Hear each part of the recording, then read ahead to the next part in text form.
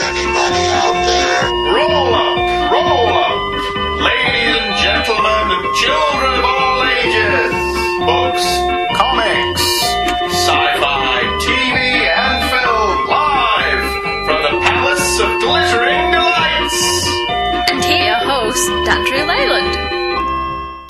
Hello everybody and welcome back to the Palace of Glittering Delights. I am your host, Andrew Leyland. I don't normally do an opening to this, we normally just leap straight into it because trim the fat is what I say. But first of all, I wanted to apologise for the amount of time it has taken for this episode to come out. Obviously, if you are a Facebook chum, you know that the family recently took a holiday to Florida where we met lots and lots of lovely people. But when we got back, real life interfered every time I tried to sit down and do something. But I'm back and hopefully a little more regular. I should eat more bran. We're carrying on with our look at Untold Tales of Spider-Man, beginning with issue 14, which brings back The Scorcher, returning from issue 1. The cover by Pat Olliffe and Al Vey is pretty standard as the Scorcher strides towards the reader, flames flickering around him. Spider-Man is only represented by the spider signal, which the Scorcher strides over. One Thing Right was written by Kurt Busiek, as all the issues today are. The first emotion I felt upon opening this issue was sorrow. As I opened it, the cover separated from the issue. Nothing ripped, it's just as if the staples and the cover had had enough of each other and decided to separate. The splash page is simply magnificent. Following the Rule of Threes, Olliffe constructs a page that has a prominent foreground image, high school student Tiny McKeever pumping gas and reacting to his name being called. The second layer is the bustling New York City street, and the third layer is a minuscule Spider-Man, the originator of the sound Tiny is reacting to. It's simply gorgeous. The Marvel Universe in microcosm, the everyday mundanity of people going about their business, as the extraordinary Spider-Man swings above their heads. The story itself is a relatively simple done-in-one, with Busiek wrapping up the other outstanding subplot of his, Whatever Happened to Tiny McKeever. And as I'm reading this, the cover is just ripped down the middle. Awesome. Anyway, Spider-Man is attacked by the Scorcher, which surprises him almost as much as seeing Tiny.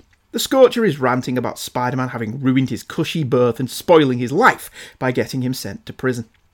In between avoiding fire blasts, Spidey points out that A, the Scorcher was a crook, and 2, he was hurting and maybe killing people, so cry me a river, build a bridge and get over it. This is essentially the Scorcher's shtick throughout the entire issue. He's such a self-pitying whiner. Nothing is his fault or a result of the choices he made. It's all Spider-Man's fault. As such, he's not a villain we feel any sympathy for. Now, I don't need to feel sympathy for every villain. I like that the Shocker, for example, is a bank robber and that's it. But the Scorcher is a very entitled whinger, and I just wanted Spider-Man to punch him in the face. Sadly, that doesn't happen, because this is the opening of the story. Spidey is very much on the back foot, and instead chooses to exercise the better part of valour, i.e. he hides until the trouble goes away. The opening is nevertheless fast-paced, frenetic and exciting, showing Busiek's command of action and Olliffe's exquisite pacing. With the Scorcher gone, Peter confronts Tiny. It is as Peter suspected. Tiny has left home to quit school due to his abusive father. He's happy to have seen Peter, but has no interest in returning to school and asks Peter to leave.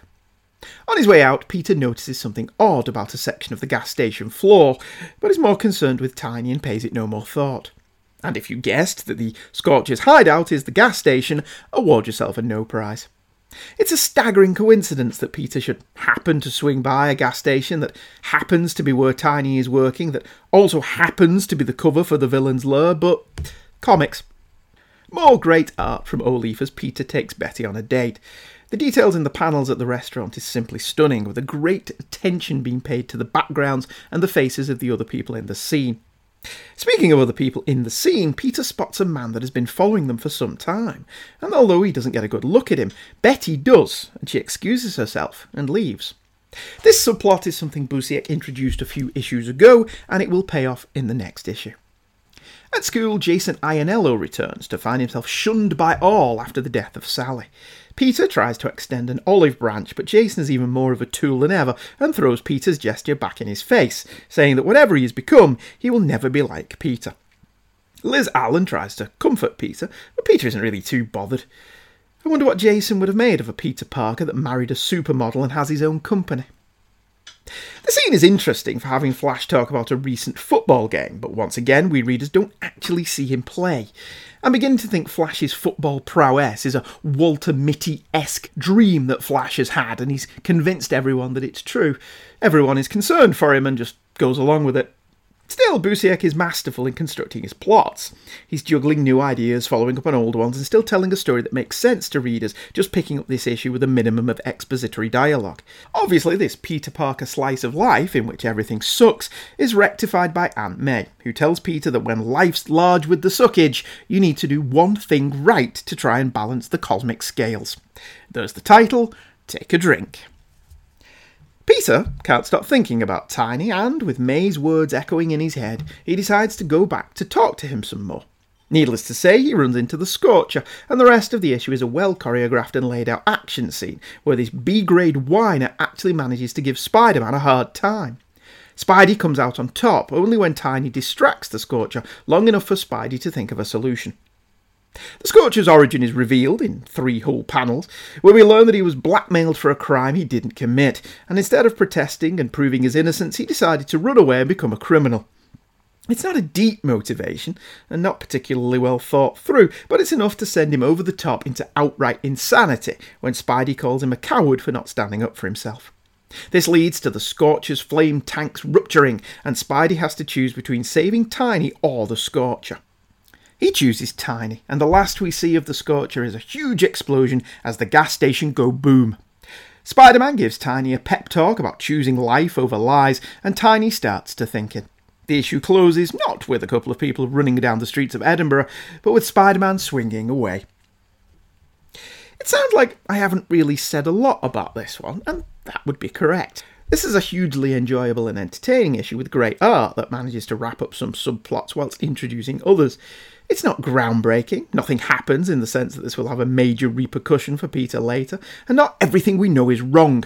It is, however, a good, solid, action-packed, character-driven, well-written and well-drawn comic that leaves the reader satiated and fulfilled.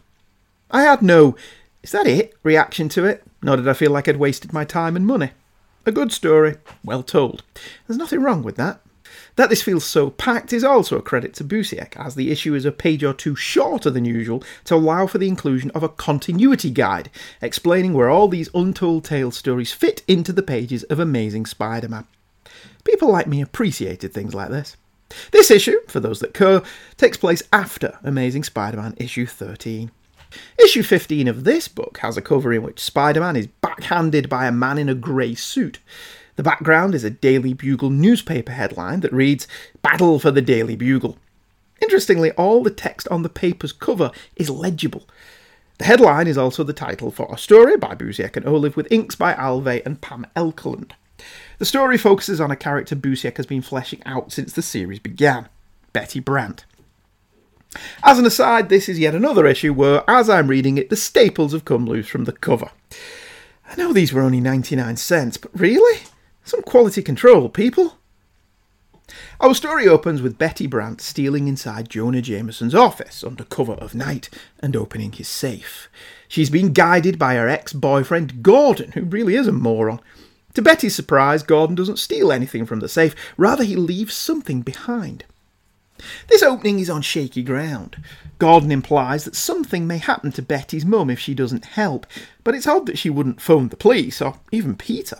Even assuming Gordon went to Betty's apartment, grabbed her, and then came straight to the Bugle, it's odd that Betty doesn't resist in even a small way.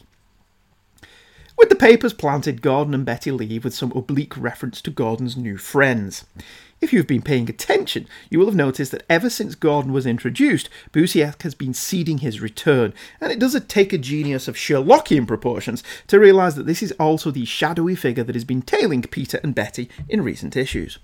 But what of our hero, I hear you cry? Well, he's busy preventing yet another Bugle delivery truck from being robbed, something that the driver exposits to Spider-Man after the crooks have been tied up and left for the police. This is referring to the ongoing exploits occurring in Amazing Spider-Man 14 and 15, and gives us, lovely listener, some small indication where this issue takes place. At school, Peter listens to the Expositional News Network, which is emanating from Flash's ever-so-quaint AM radio. The Expositional News Network is obviously copyright Michael Bailey. Peter learns that Jonah has been arrested on charges of financial malfeasance. I know I'm beginning to seem like one of those joggers who just runs round and round and round, but Busiek knows how to open a comic, and he opens this one magnificently, setting up the dilemmas, feeding off what has gone before, and setting up newer problems with a deft hand. Spider-Man arrives at Foley Square to check out Jonah, where he learns that the man himself has made bail and is ranting on the steps about the incompetent, bungling police force and the injustice of it all. Oh, the pain! The pain! Eddie Brock of the Daily Globe asks if Jonah is considered a flight risk, and Jonah launches into a hysterical tirade about the reputation of the Globe as a reputable news source. Fake news, says Jonah, and he's always at his best when he's a blustering blowhard, but one with conviction and a point of view other than I hate Spider-Man, so these moments are nicely done. There's nothing Spider-Man can do here, so he swings over to Betty's.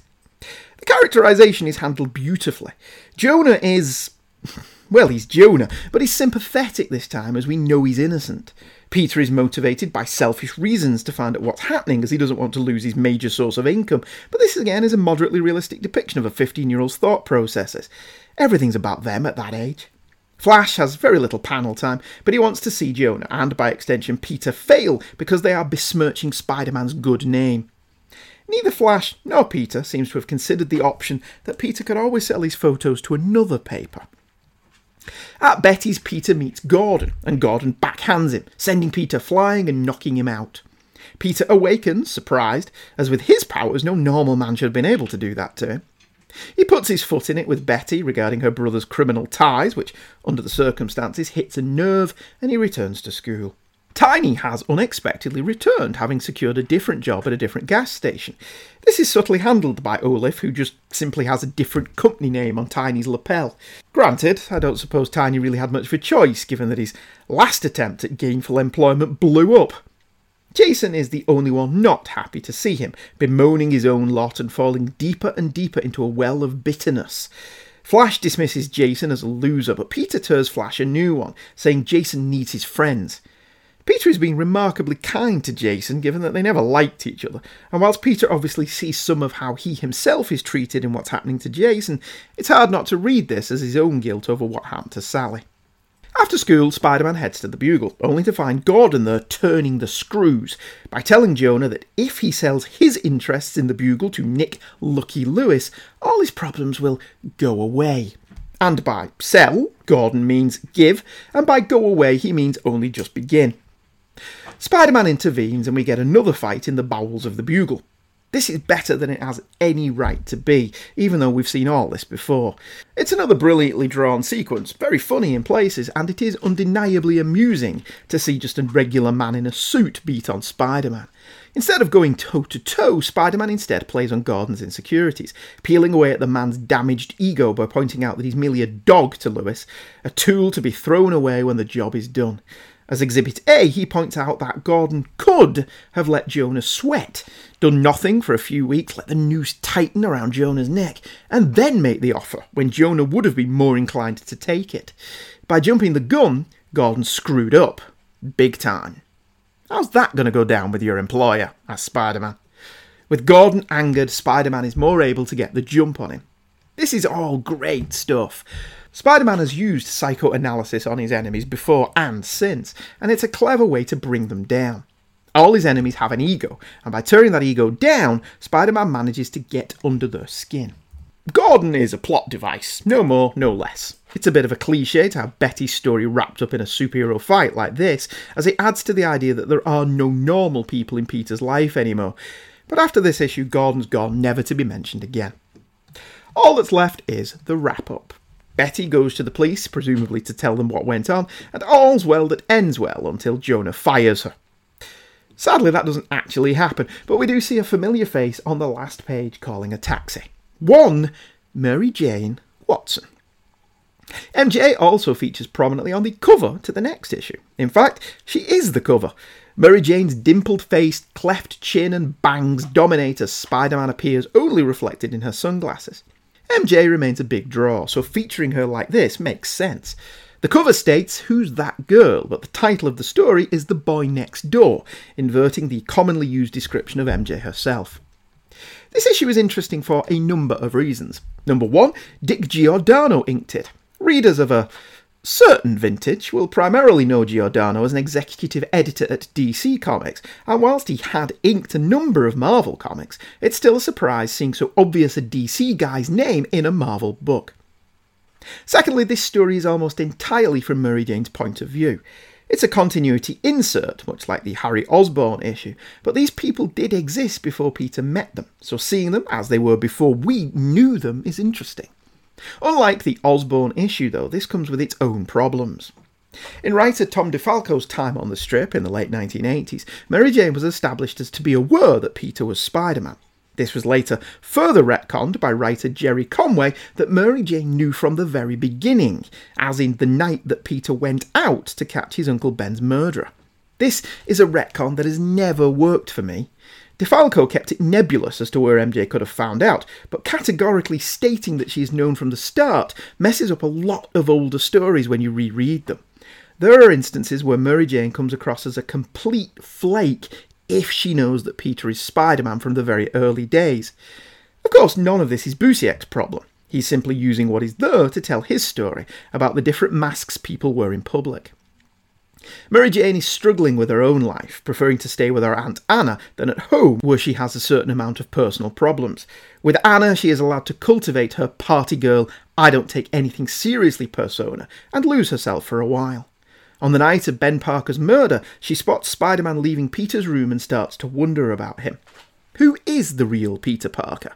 The studious squire she sees leaving the house for school, or the wisecracking daredevil known as Spider-Man?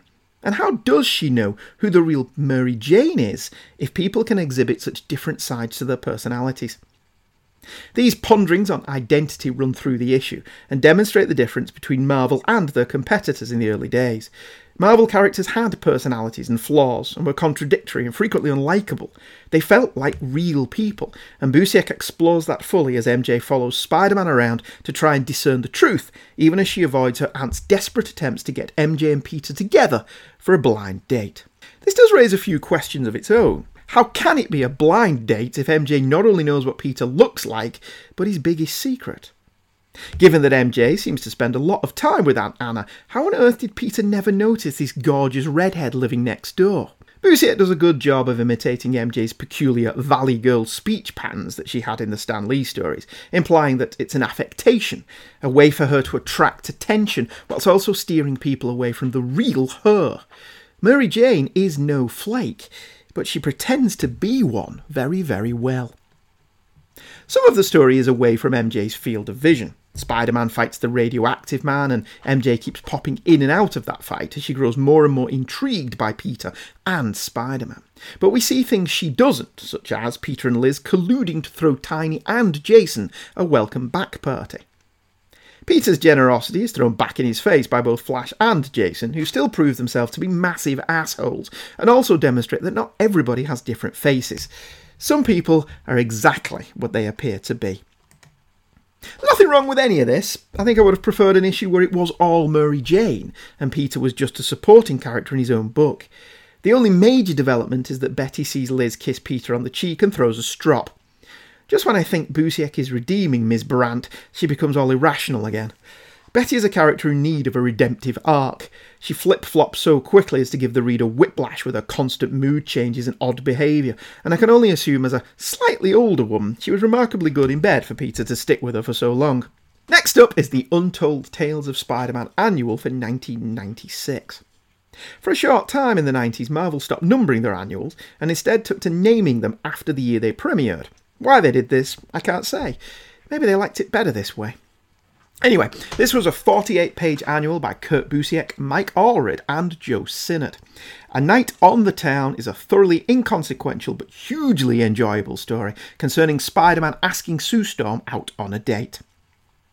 This actually happened. Needless to say, Johnny Storm, aka the Human Torch, was not best pleased about this, ignoring that this was all his fault to begin with. See, Spider-Man was chasing a bunch of jewel thieves when the Torch happened by, nabbed the thieves, and took all the glory and adulation. Spider-Man, understandably perturbed, swings over to the Baxter building to get on Johnny's tit, but instead asks Sue out, and with her having had a rotten morning with Reed Richards doing his "I'm a massive jerk" act, she accepts. This is as big a shock to Spidey as it is to Johnny. Johnny decides to ruin the evening by telling the Submariner that Spider-Man has kidnapped Sue, and we get a misunderstanding and fight in the Mighty Marvel manner. This is pretty much the plot, but what this rather dry summation of events doesn't do is elaborate on just how much fun this is. Allred's art is very cartoony and suits this story perfectly. He draws some excellent facial expressions on our heroes, even allowing Spider-Man to lift his mask on occasion, just to show his exasperated expression. Spider-Man also dons a web bow tie for his date with Sue, a beautifully funny visual gag. Joe Sinnott's inks don't quite suit Allred's art as much as they might, but at least the Fantastic Four are on model throughout.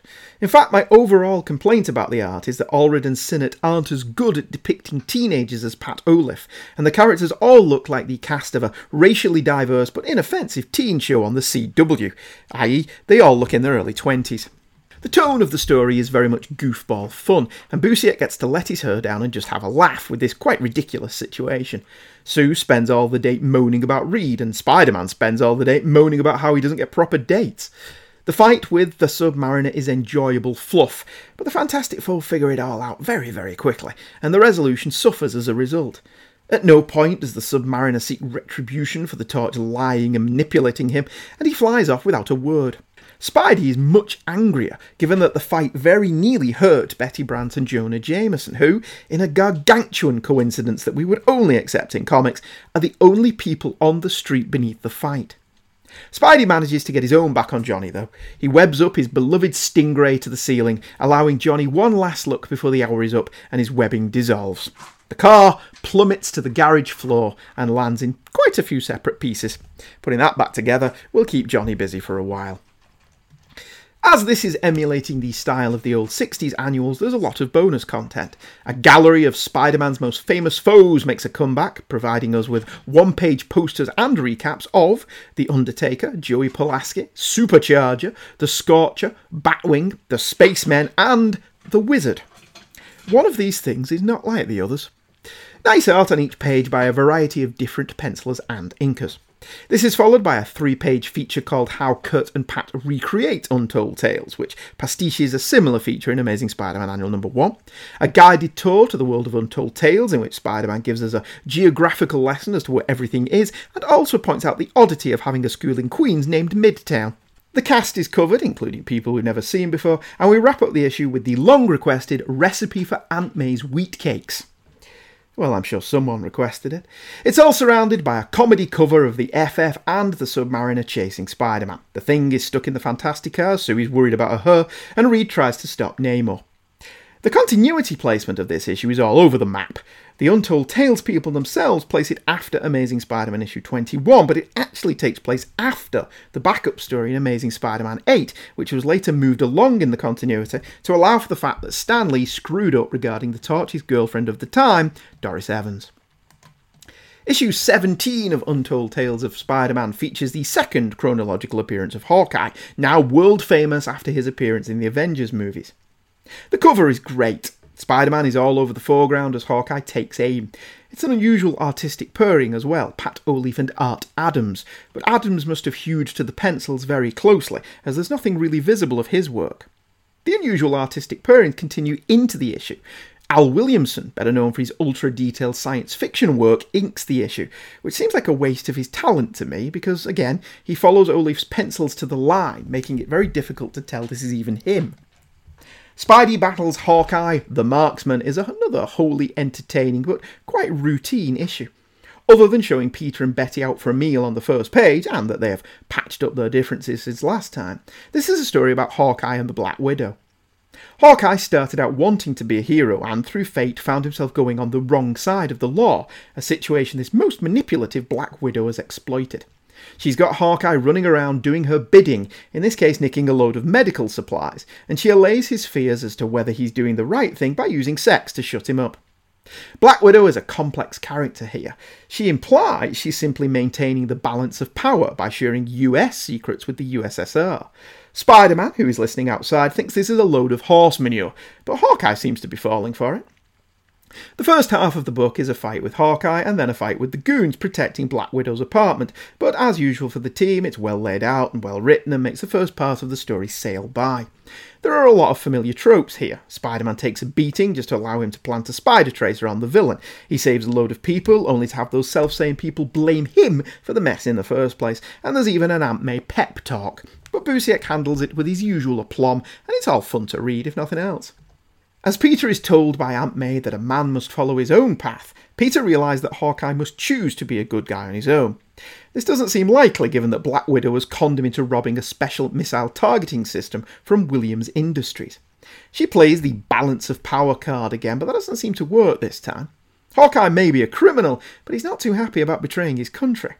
Widow tries a different tack. She tells Hawkeye that she will be punished if she fails.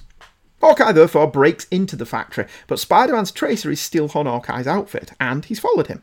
After a fight that threatens to level the complex, the owner, Simon Williams, wanders in, and Spider-Man is forced to save him. Fed up of the trick arrows, Spider-Man yanks the quiver from Hawkeye's back, and Hawkeye threatens to blow Mr. Williams' head off with a blast arrow. Spider-Man reaches for Hawkeye's humanity, asking him when he is going to be his own man and stop being an errand boy. This touches a nerve, and Hawkeye uses the blast arrow to cover his escape.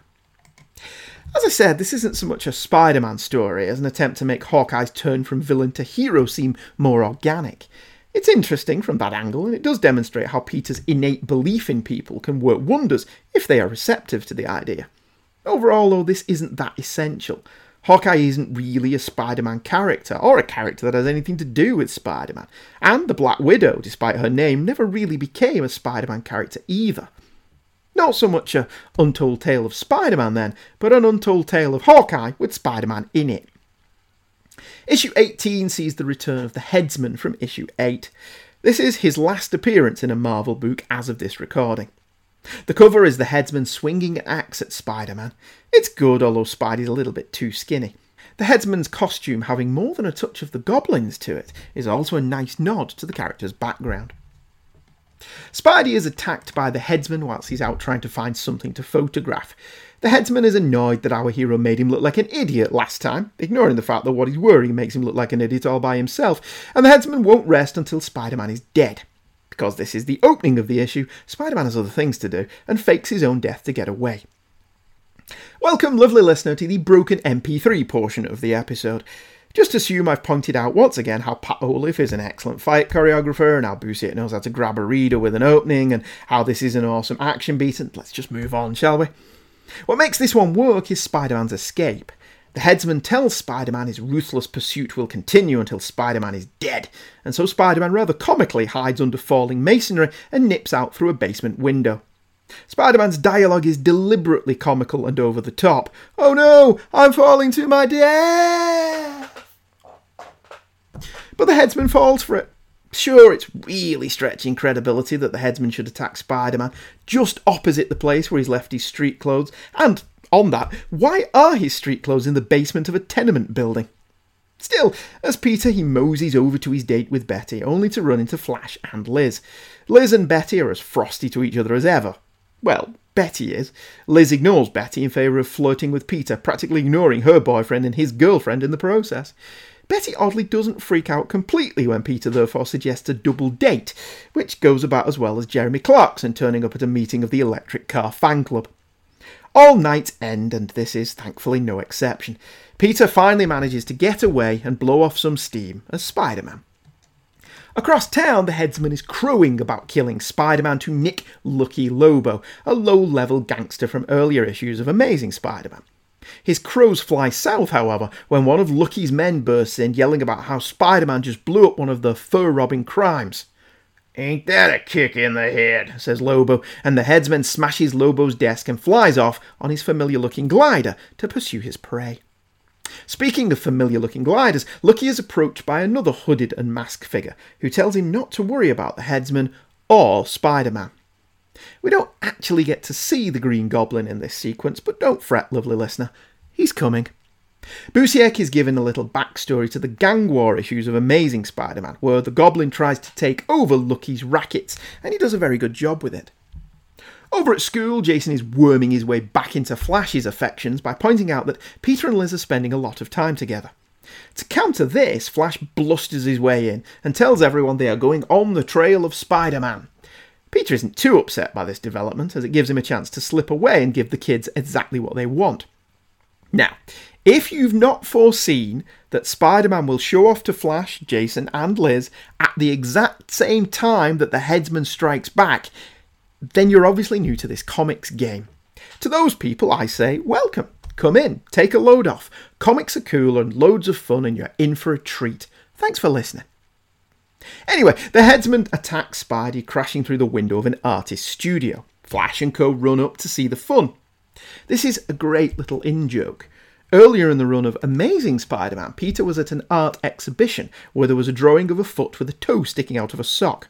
This was a gag about a letter Steve Ditko received about how he drew feet. This artist in this story has the same painting in his room. Whether this implies that this is supposed to be Ditko or not, I don't know. The artist is never given a name. The climax is really good, with Busiek tapping into a number of great character beats. The Headsman hacks a hole in the floor, causing Liz to fall through.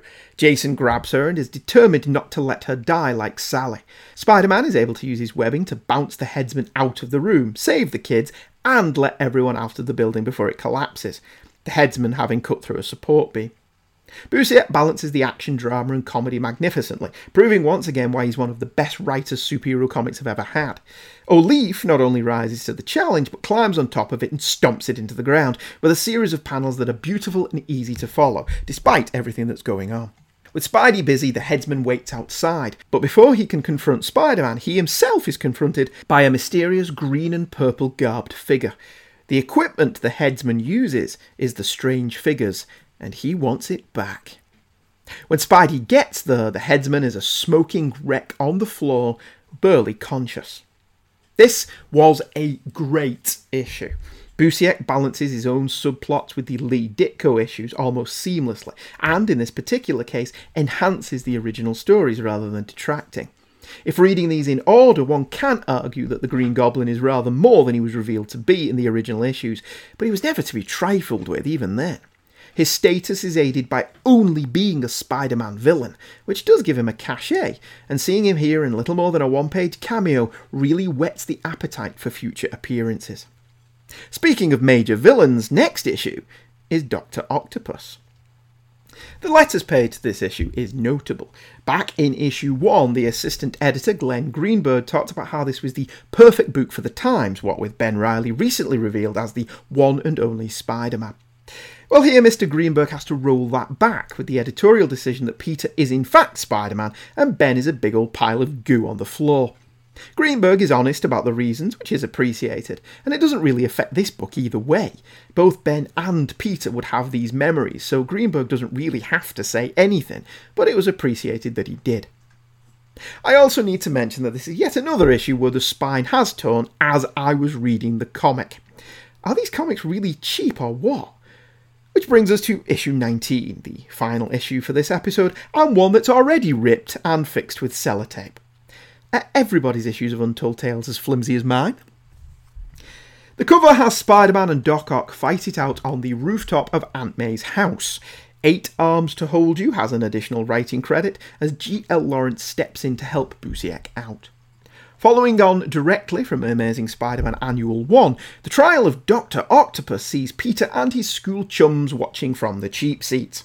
Apparently, the trial of a dangerous criminal madman with arms that can be mentally controlled over great distances is open to the public. Go figure. Of course, Ock escapes, and with Flash and his cronies present, there's nothing Peter can do but watch and take pictures. He then takes his pictures to Jonah, who is suitably impressed, and offers Peter another gig on the spot. Take photos of the block party happening in Forest Hills tonight. Peter is miffed as he'd rather be out looking for Doc Ock, but an opportunity to make money is not to be sniffed at. Peter soon grows bored at the block party, however, especially when Flash and co are there, and he skips out to find Ock. This is surprisingly easy as Dr. Octopus is robbing an engineering factory right here in Forest Hills. What a stroke of luck. Spider-Man breaks in after the bad doctor and is attacked and left for dead. When he comes to, the security guard thinks he was responsible for the break-in, because, of course he does. We are back to an Untold Tales story that really isn't offering anything new so far. All of this has been done before in either Amazing or here, and there isn't really anything different this time.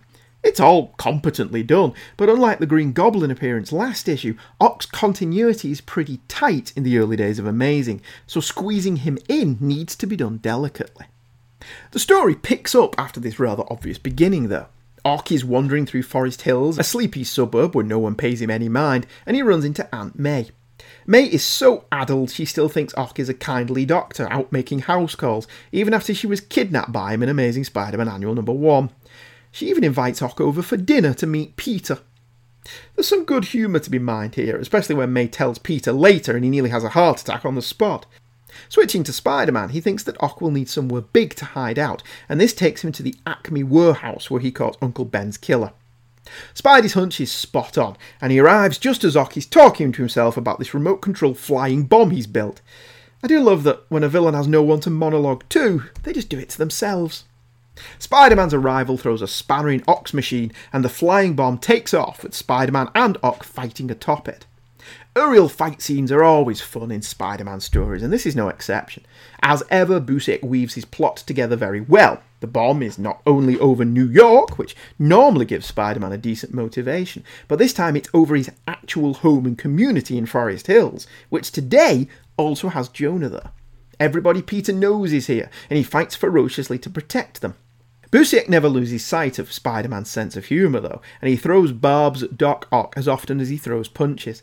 He uses Ock's own arms against him to destroy the propeller, and the bomb plummets into the lake below, exploding harmlessly, unless you're a fish. It's a small explosion though, and Spidey reasons it must have only been the detonator, not the actual bomb.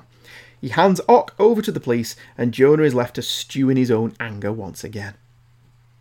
Despite what I said at the beginning of this issue, there's nothing wrong with this actual story. It's fun and light, yes, but generally a joy to read. The final scene has Busiek address a continuity issue as Anna Watson was called Watkins in Amazing Spider-Man issue 18. Here it's used to establish that May is cracking up a bit, but I thought it was Peter who got it wrong in that issue. For those keeping a tally, this issue's cover also came away from the Staples, which essentially brings this episode full circle. That's an appropriate place to end, I think. I'll play some promos from some other people's podcasts, and we'll be right back with your feedback.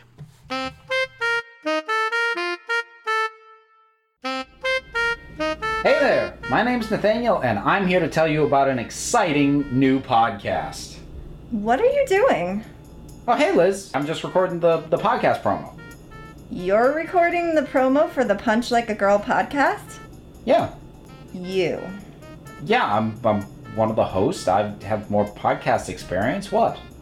You're going to sit there and mansplain to people about a podcast focusing on graphic novels and trade collections with female protagonists? Oh. Yeah. Can I at least tell them how it's available on iTunes and Stitcher and at punchlikeagirlpod.wordpress.com? No. Shoot. Alright, well hang on, I'll delete this. We'll try again. That's not delete, that's the button for publish. And we're back. I should get a pretty little jingle, shouldn't I, for the email section. Our first email tonight is Untold Tales of Spider-Man by the mighty Shag Matthews, who I had the distinct pleasure of meeting in Florida this year, along with tons of other great people, who I won't mention because I'm probably bound to forget one, and I don't want to upset anyone. But every single person was lovely and wonderful, and it was a pleasure to meet them all. Anyway, Shag says, "Hi Andy, hello Mr. Matthews. I am loving your coverage of the Untold Tales of Spider-Man. I was a huge fan and supporter of this book when it was on the shelves. As you described, it was a perfect jumping on point for new readers due to the price and lack of continuity. 99 cents for a Spider-Man comic? Great idea on Marvel's part. I was working in a comic shop at the time and put this comic in as many customers' hands as possible. Best part, each issue was a joy to read. I suspect what limited the success of this book was that Marvel followed the traditional distribution channels. If they'd branched out and somehow gotten this comic into places that don't typically carry comics, yet would be logical for children to be present, this series may have become a huge seller. What if? Yeah, I still think that's something that they're not doing. I mean, I've read all the reasons why. Tom Brevoort actually gave an interview about it at some point.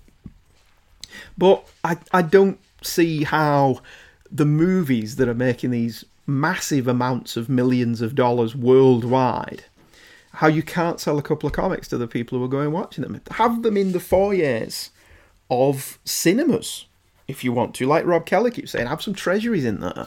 Have some collections, some cheap collections, not horribly expensive ones. This is why the omnibuses were so good. They were cheap and there was an awful lot of reading material in there. The new versions that they're printing, I can't remember what they're called, but I've not bought any. Because the colour, the prices on those is like ridiculous.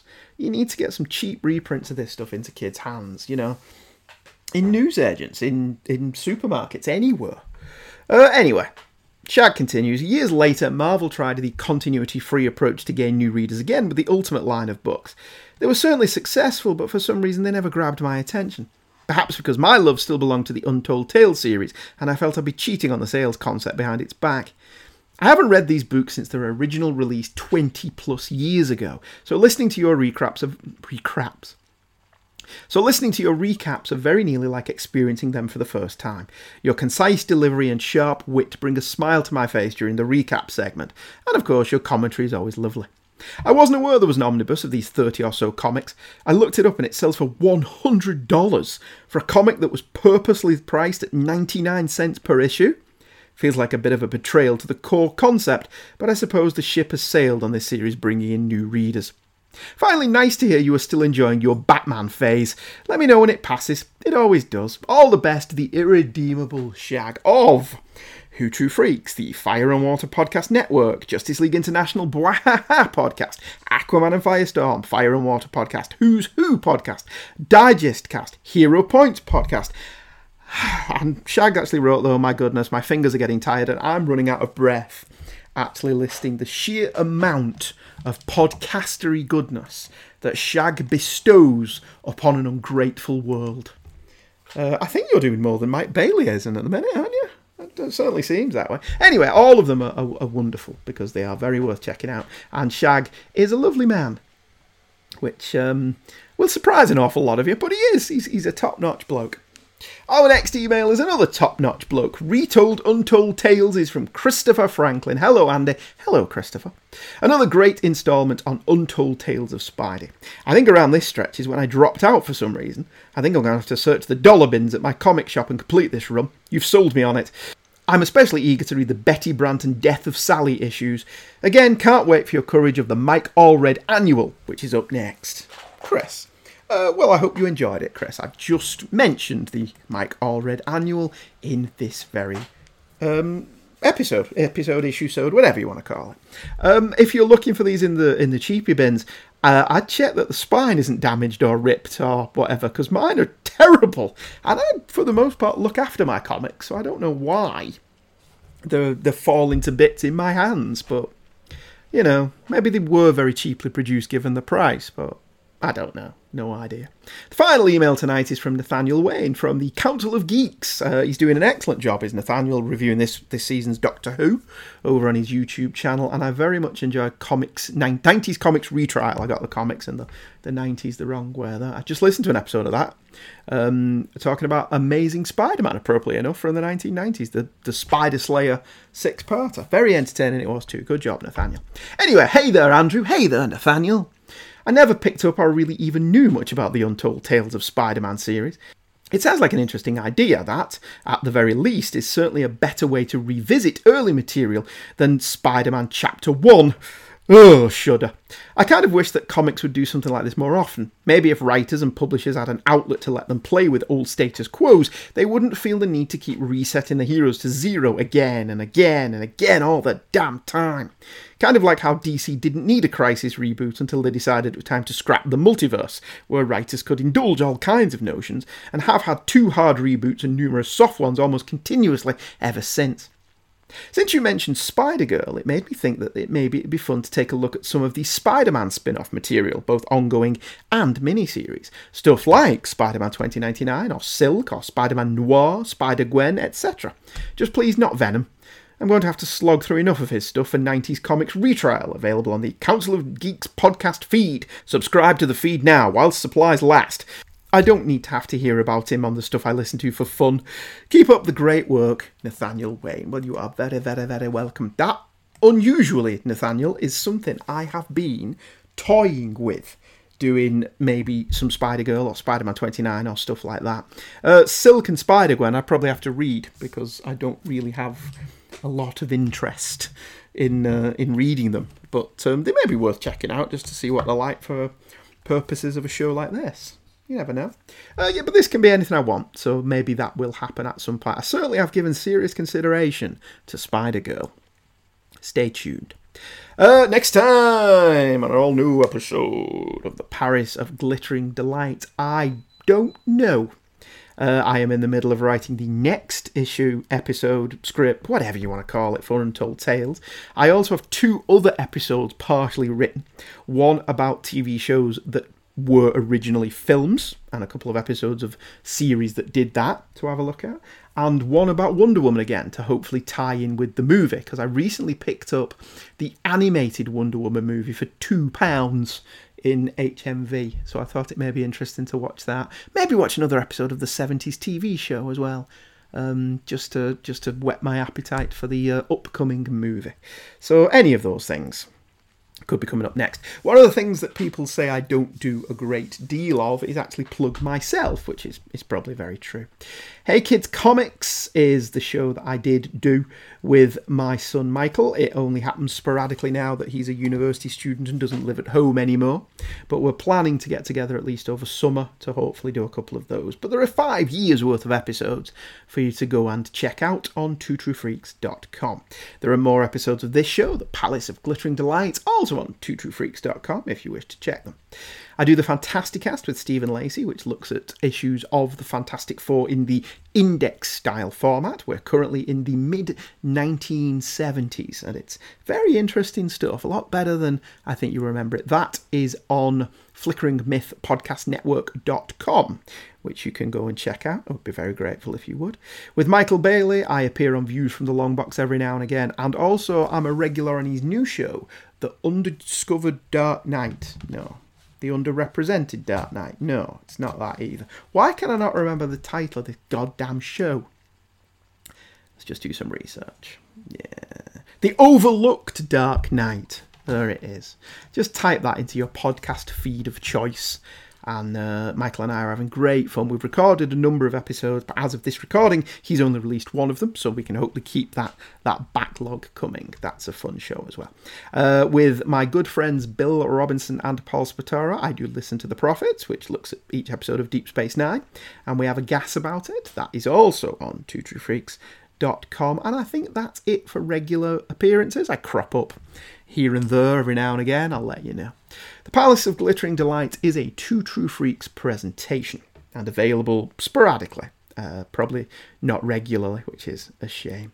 If you want to support this show and other shows like it, when you buy something off Amazon, just bugger on off over to the twotruefreaks.com webpage, click on the Amazon link and buy something from Amazon through that. You don't pay any extra if you do that, but it does support our webpage and helps us keep the lights on for us to be able to produce content like this for you. Go on, it's the least you can do for us. Alright, I will see you next time with whatever it is that takes my fancy. And I hope you enjoyed this episode. If you did, please drop me an email at heykidscomics@virginmedia.com. You can Facebook or Twitter or whatever you want to do. I mean, a lot of people have started doing that in their podcasts, referring to Facebook conversations and tweets and such. But there's such a massive gap between me recording them that I don't remember to look before I sit down to record it. I'm just lazy, I guess. All right, I will see you next time. Thank you for joining me. Goodbye.